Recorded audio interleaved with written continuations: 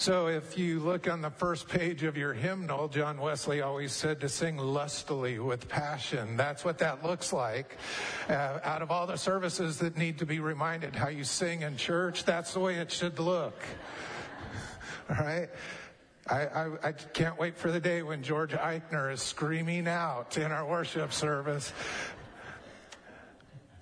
But that gives you a little idea of the energy that it takes to work with the kids in our church. And oftentimes that goes unseen because they're in another building over there.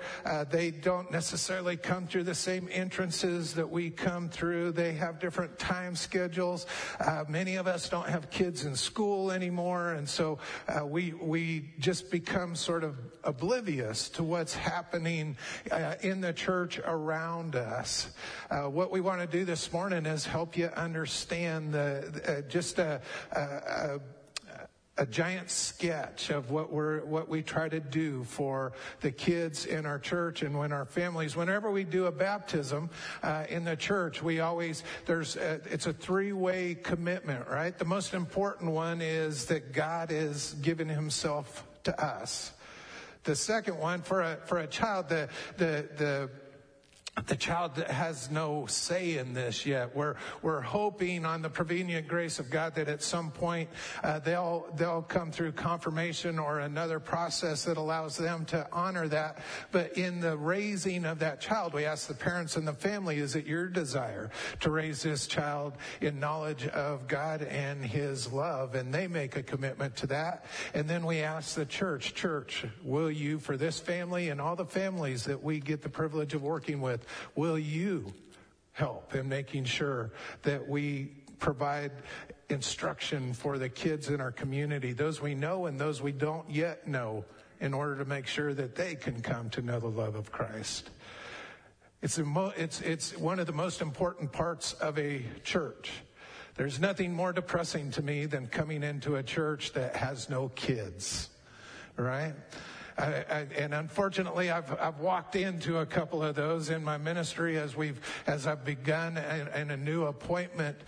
There's just something lacking when you don't have that energy and that hope of the future. So we have some dedicated folks in our church that feel called to that and do a great job in this. Heather Roberts is our children's ministry director. I think actually her title is Family Life Director. We recognize that if you're going to minister to kids, you also need to minister to families, right? It all goes together. She's been with us since last August, since last August. So for some of you, this may be the first time you get to meet her, but we're excited to have her here. And Heather, would you come and share with us? Would y'all welcome her? Thank you. Exciting. Okay. By the grace of God, my family and I, we managed to sell our previous home in the big city of San Antonio and buy a new home new to us, here in the hill country of Kerrville, all in the midst of quarantine. The home we bought was the only house we looked at in Kerrville. It had everything we needed, sort of. The home sat vacant for over a year. It was a 1950s mid-century modern that had never been updated. It was in desperate need of renovation, but it was going to be perfect for my family. I will never forget the first time I walked through the home. I knew this was the house for our family. I knew we would be flourishing there, and I could see what it could become. I saw a vision for what it needed, and I knew we were up for the challenge. Slide.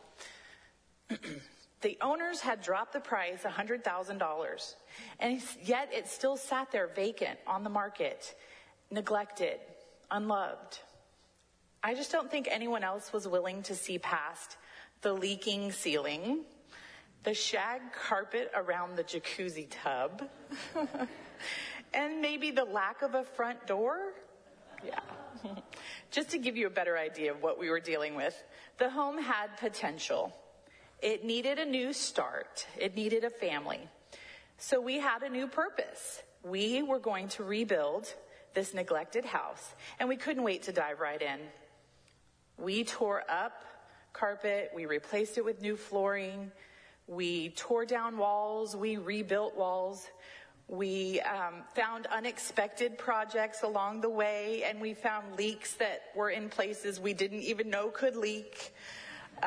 We gutted out bathrooms down to the studs, and I learned new vocabulary words like tape and floating. I even learned how to use a hammer drill. Did you even know there was such a thing? Our lives were very full of the never-ending work of renovation, and as there was no rest for the weary, and the projects never ended, and I can say that we actually currently are still working on that home, but we are loving it. As you can see some pictures, here's the befores and afters, the shag carpet around the tub. So it's coming along nicely. So as we settled into Kerrville life, Kerrville First United Methodist Church was actually the 7th church we visited over a period of about a year and a half, and we learned very quickly that this was our new church home. We became members in November of 2021, and then in July of last year, during one of David's sermons, I heard that still small voice of the Lord ask me to lay down my current position and come work for the church. I am not a pastor like Spencer. I am a layperson, but see, one of those life lessons I've learned along the way is that when the Lord asks you to do something, you need to listen. And so I, out of obedience, came and worked here, and I've loved every minute of it. I was asked to take the role of Family Life Ministry Director back in August, and much like the rebuilding of my home, I found out that the children's ministry needed some renovations. See, much like the rebuilding of my home, COVID had actually taken its toll here on this ministry. The big question for me was, what's next? What do we need to scrap? What needs to be redone? Should we look at pre-pandemic, or should we revitalize? What methodologies, what activities? My mind just went crazy about how I can serve the children's ministry in a post-pandemic era.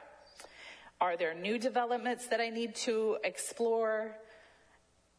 I also knew that COVID had exposed some limits to the children's ministry. So what do we do next with traditional programs?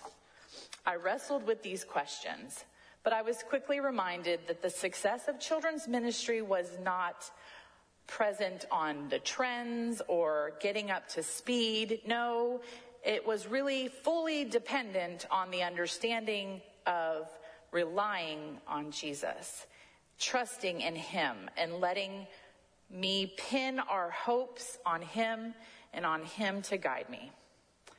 I began to pray and ask the Lord, what was it that which he wanted to do here? And at the time, he showed me 3 things through the book of Nehemiah. Who is Nehemiah? So Jewish tradition identifies Nehemiah as a primary author of this book. He was written in first person. Nothing is really known about his youth or his background. We meet him as an adult. He's serving in the Persian royal court as a personal cupbearer to the king Xerxes. The book of Nehemiah opens in the Persian city of Susa in the year 444 BC. And later that year, Nehemiah traveled to Israel. He led 3 returns by the Jewish people following their 70 years of exile in Babylon. Now, we were dealing with 2 years of COVID, right, in comparison. Nehemiah was a layperson, and he was not a priest like Ezra, nor a prophet like Malachi or Monica. He served the Persian king in a secular position before leading a group of Jews to Jerusalem to rebuild the city walls. Under Nehemiah's leadership, the Jews withstood opposition. They came together to accomplish a goal. Nehemiah led by example. He gave up a respected position in a palace for hard labor in a politically insignificant district. He partnered with Ezra, who also appears in this book, to solidify the political and spiritual foundation of the people. Nehemiah's humility before God provided an example for the people there and for us today. He did not claim glory for himself, but he always gave God the credit for his successes. Nehemiah's life provided a fine study on leadership. He overcame opposition from outsiders as well as internal turmoil. He exercised his administrative skills in his strategy to use half the people for building, while he used the other half to watch for threatened attack. Accomplishing those goals resulted in a people encouraged, they were renewed, they were excited about their future. So how did this apply to us? The book of Nehemiah shows us the kind of significant impact that one individual can have on a nation. Nehemiah served in a secular office, using his position to bring back to the Jews order, stability, and proper focus on God. God uses all manners of people in all manners of places, doing all manners of work. Be encouraged. God is not limited by your vocation or mine. In fact, God has placed you where you are for a purpose. Have the attitude of this: whatever you do in word or deed, do all in the name of the Lord Jesus. Give thanks through him to God the Father. Colossians 3:17. This is the word of God for the people of God. The 3 lessons I've learned from Nehemiah as a layperson was to gather my people, to rebuild, and to build their faith brick by brick. As I gathered the people to come alongside me to help me rebuild, I began to see the vision more clearly and the need to have a team to pass the torch from week to week. So we currently have an A week leaders and B week leaders to rotate, and this really allows and protects and avoids the burnout, and it protects the walls of our ministry in Sunday school and children's church. I can say that God is faithful in that which he has said, and that he has gathered back many people whom he has chosen to teach and lead in these ministries, and it is just so very exciting to see who he's going to bring in next. Haggai 2:9 says, "The glory of the present house will be greater than the glory of the former house." And I believe that is what's happening here at KFUMC. The book of Nehemiah is all about rebuilding. It speaks about the call to rebuild, the process of rebuilding, and the completion of the work of rebuilding. And Pastor just did a whole series on renovation, didn't he? So amazing. I believe that Nehemiah contains invaluable keys and principles which are applicable for us to use to seek. Just as I was rebuilding my home with my family, we are now rebuilding God's home and his family. In chapter 1, we see the report that the walls are broken, that the gates are burnt. The second report which Nehemiah receives was that the gates of Jerusalem were burned. Now, gates are always a representation of power and authority. A ministry must exist with the proper protective walls, which is provided by God. And this ministry must be headed towards the vision that God has given it. And so how can we do this? Let's look at Nehemiah's response to the report regarding Jerusalem. For what Nehemiah did was foundational in the rebuilding process. His response: he wept and he mourned. Next slide. You can go to the next one. Though what's happening in Jerusalem does not affect Nehemiah directly, Jerusalem was still so close to his heart that upon listening to the plight of Jerusalem, it broke his heart. It broke his heart so much that he wept and he mourned. And this shows that Nehemiah loved Jerusalem very much. And though he was leading a comfortable life in Susa and he had a good occupation, he had all the power, yet his heart still contained the passion and the love for Jerusalem. Why? Because that's where he belonged. The first thing which is required of us is to ask ourselves the question: is the children's ministry close to your heart? Do you love this group? Does your heart break when you see the enemy trying to destroy things? If the answer is yes, then you're in good company. The next scene we see is he fasted and he prayed. The second thing he did was fast and pray. You see, though the physical walls of Jerusalem were broken, Nehemiah knew that the restoration of the physical walls could only be achieved if the spiritual walls of God's protection was restored. So he did this by fasting and praying. Next slide. I believe that if we want to see KFUMC's family life ministry be renewed to the point whereby it surpasses the glory of the former, then there must be restoration through prayer in our personal lives and also prayer for the ministry. Nehemiah's love and passion for Jerusalem drove him to fast and pray. Will you allow God to ignite that same love and passion in your hearts for action? Will that love and passion drive you to keep the ministry in your prayers? So over the next 13 weeks, our Sunday school and children's church programs are actually studying the Lord's Prayer. They're going to dig into prayer and they're going to learn how to pray. I believe that the Lord is calling each of us here to put our hands together in prayer and be involved in the process of rebuilding. Nehemiah's chapter 1 had set the pace for us to do this, and I believe that the Lord wants Family Life Ministry to be a very powerful ministry that will touch and transform lives and bring salvation to the lost. That's our call. That is our destiny. And much like my house, this project is never ending. Let me introduce you to our team members who have been working alongside me. Okay, go ahead. Bright Beginnings Play School is a ministry of the First United Methodist Church. Our mission is to bring children in our care closer to Jesus. We do that on Mondays and Wednesdays from 9 a.m. to 2 p.m. We have we follow the KISD schedule. We go from August to May. And then we also have a 6-week summer program that meets also Mondays and Wednesdays from 9 to 2. And that will be dinosaur themed this year. It's Stompers and Chompers. It'll be a lot of fun. We just love this program. It's a structured day. We get to do chapel with them.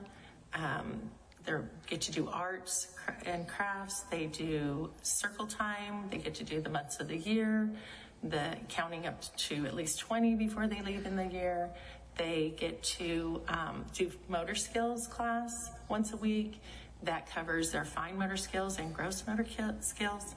And we just love being with children. Okay. Go to the next. So here's some pictures of the BBP group.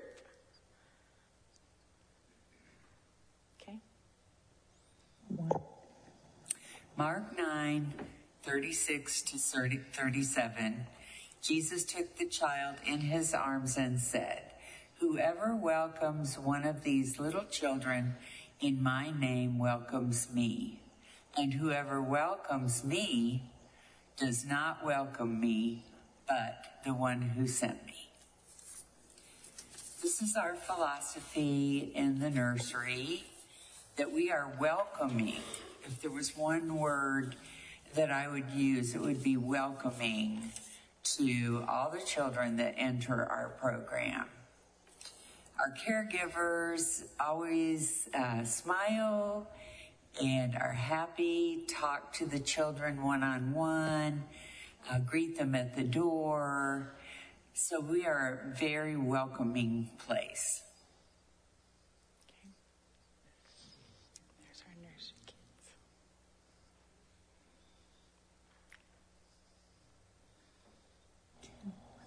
Hi, my name is Debbie Kenyon. I've written a few notes so I can do this properly. I have been a member of this church for a very long time, but I have just now become involved. When I retired, I asked God, "What can I do for you?" To my surprise, he led me to children's Sunday school. Now, I have never been a kid person. However, I asked him and he certainly replied. I found myself in a meeting for Volunteers for Children. Then I found myself volunteering to teach a class. I have learned so much in this capacity and have a genuine affection for his little ones. I have met new friends and have found a wonderful fellowship. Matthew 18 says, unless you turn and become as a little child, you will never enter the kingdom of God. What better way to start than with little children?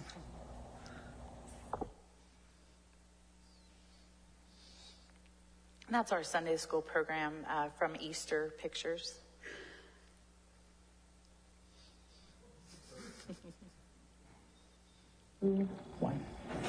Hi, my name is Sarah Salinas, and I am one of the teachers for Children's Church. In Children's Church, we praise God, we dance and worship and sing, and we're silly and crazy, and the kids love that. My favorite part of Children's Church probably is the discussion with the kids, because I never really know what questions they are going to throw at me, so that can be pretty engaging. It's really incredible to watch each child as they forge their own unique path in their walk with God.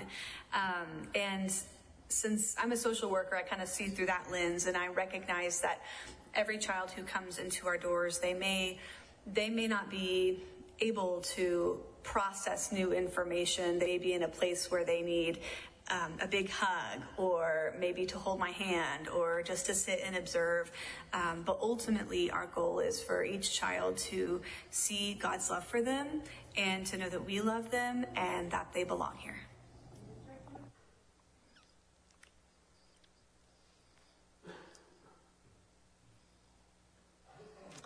And then we have a Wednesday night program, and our lesson is based on building our faith brick by brick.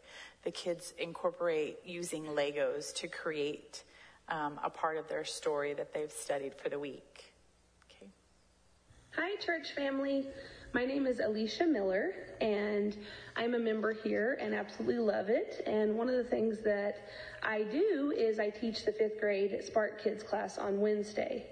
And I want to say that I was absolutely not thinking that I would be teaching this class or involved in the children's department.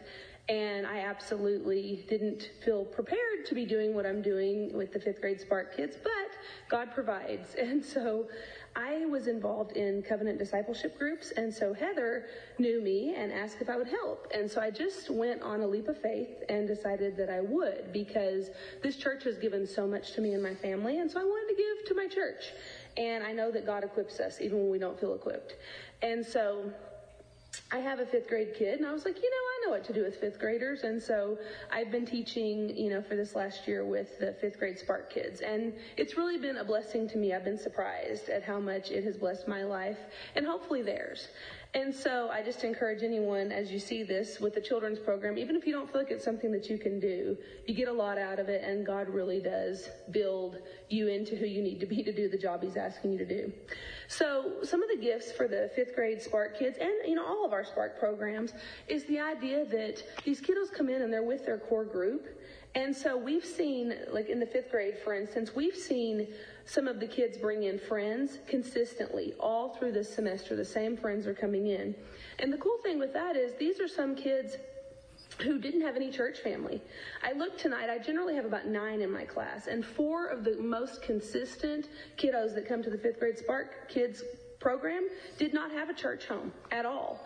And so it's been such a blessing to see them come and enjoy and be, on fire for what they're doing here, and get an opportunity to be part of a church family. And that's what's neat about the program is, like I say, these kiddos are in a unit that they're going to go into Forge, and they're going to go into the youth program, and they're bonding. And this is going to be their group. This is their support system. And so it's been really neat to see, them bring in their friends, to see them learn. They've been doing the Lego program over this semester, and just enjoying that, because Legos is their jam. And so coming in and just having a chance to play with them and build things based on our Bible stories has been really rewarding for them. And I love to see their creativity. They're always proud of what they do. And they get a chance to go out and just run and play together. Tonight they're playing with the parachute like we all did when we were kids, and out there flipping it around and having a good time and just laughing. And the neat thing is, consistently the kiddos come back. They're having a good time, and they're learning that church is such a gift, and getting a chance to teach their friends about Jesus and the love that church can be. It's just very rewarding. And I want to tell you, of the kiddos we've had in our program, We have 2 who are very excited and want to be baptized. And 2 of those are kiddos who didn't previously have a church home. And they are just excited and really pumped up about being baptized and being part of God's family. So that is a win. And our parents get a chance to drop the kiddos off, go to discipleship groups, go to Bible studies. And so it's just a big win all around. And so I really hope that if your kiddos aren't involved in Spark Kids, that you catch us on Wednesdays. We've just got one more, April 27th, but we start up again in the fall, and it has just been a blast for the kiddos and a blast for the teachers. And so thank you so much to my church family for giving me this opportunity to make a difference.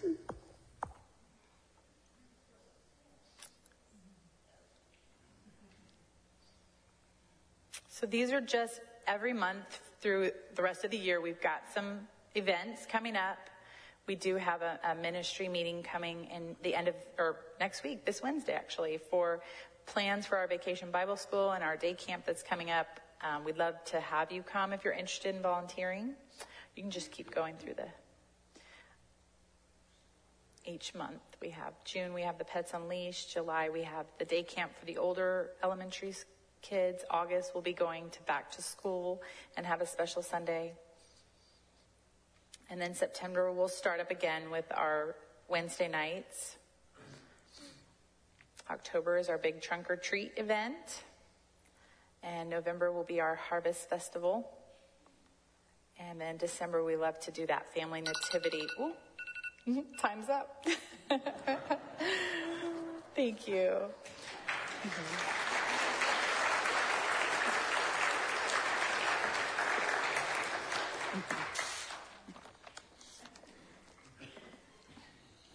Thanks, Heather.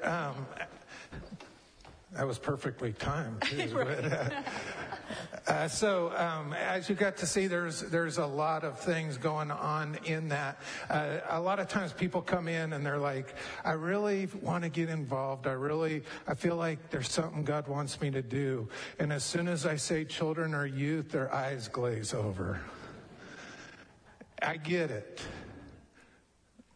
But as you heard over and over again, that's often one of the most powerful ways that you can have an influence in the kingdom.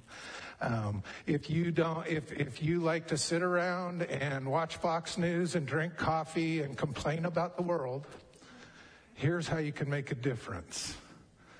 And if I stepped on your toes, you're welcome. Here's how you can make a difference. I know the world's going to hell in a handbasket, all that kind of stuff. Actually, no. You would be amazed at how open this upcoming generation is for God and for believing in Him. And maybe, just maybe, you could help them to discover that. So I just encourage you to think about that. This summer you saw the VBS. We're doing a different model for VBS this summer. It's going to be in the evening so we can do supper along with that. Encourage parents and other working folk to be able to participate with us. And so just things like that are coming up. You heard about the kids that want to be baptized. One of those will get baptized next Sunday after the 10:45 service. We're going to go across the street over here to the park, and Torin Brashears will be baptized over by Tranquility Bridge over here at the park next Sunday after our 10:45 service. A lot of neat things happening, a lot of great volunteers, and so Heather, thank you. Pass along our thanks to your group. Can we just have a moment of prayer for our young people? Heavenly Father, thank you. Thank you for the privilege of a church that has multi-generations. It's challenging at times, and volunteers and all the things that it takes to make that work often seem daunting and like it's going to be impossible to pull it off. But God, you are good, and you love these kids more than any of us combined. We want to be faithful to the gifts that you have given us. We want to be good stewards of the blessings that you have poured out on us. Help us not to overlook the young people. Bless our volunteers, bless our workers, bless our staff, bless our parents and families. May they come to know you in new and exciting ways. And we pray that in Jesus' name. Amen. Amen. One last announcement I forgot to mention in the early announcements. I think it's in your bulletin, but May 9th, which is a Tuesday night, we will have our next quarterly meeting. We try to do quarterly meetings, all church meetings. May 9th, 6 o'clock on Tuesday night, that will be our next all church meeting. And we encourage everyone to be there for that. We will also record it as we have before, just if you're not able to be there, so you can know what's happening in the life of our church.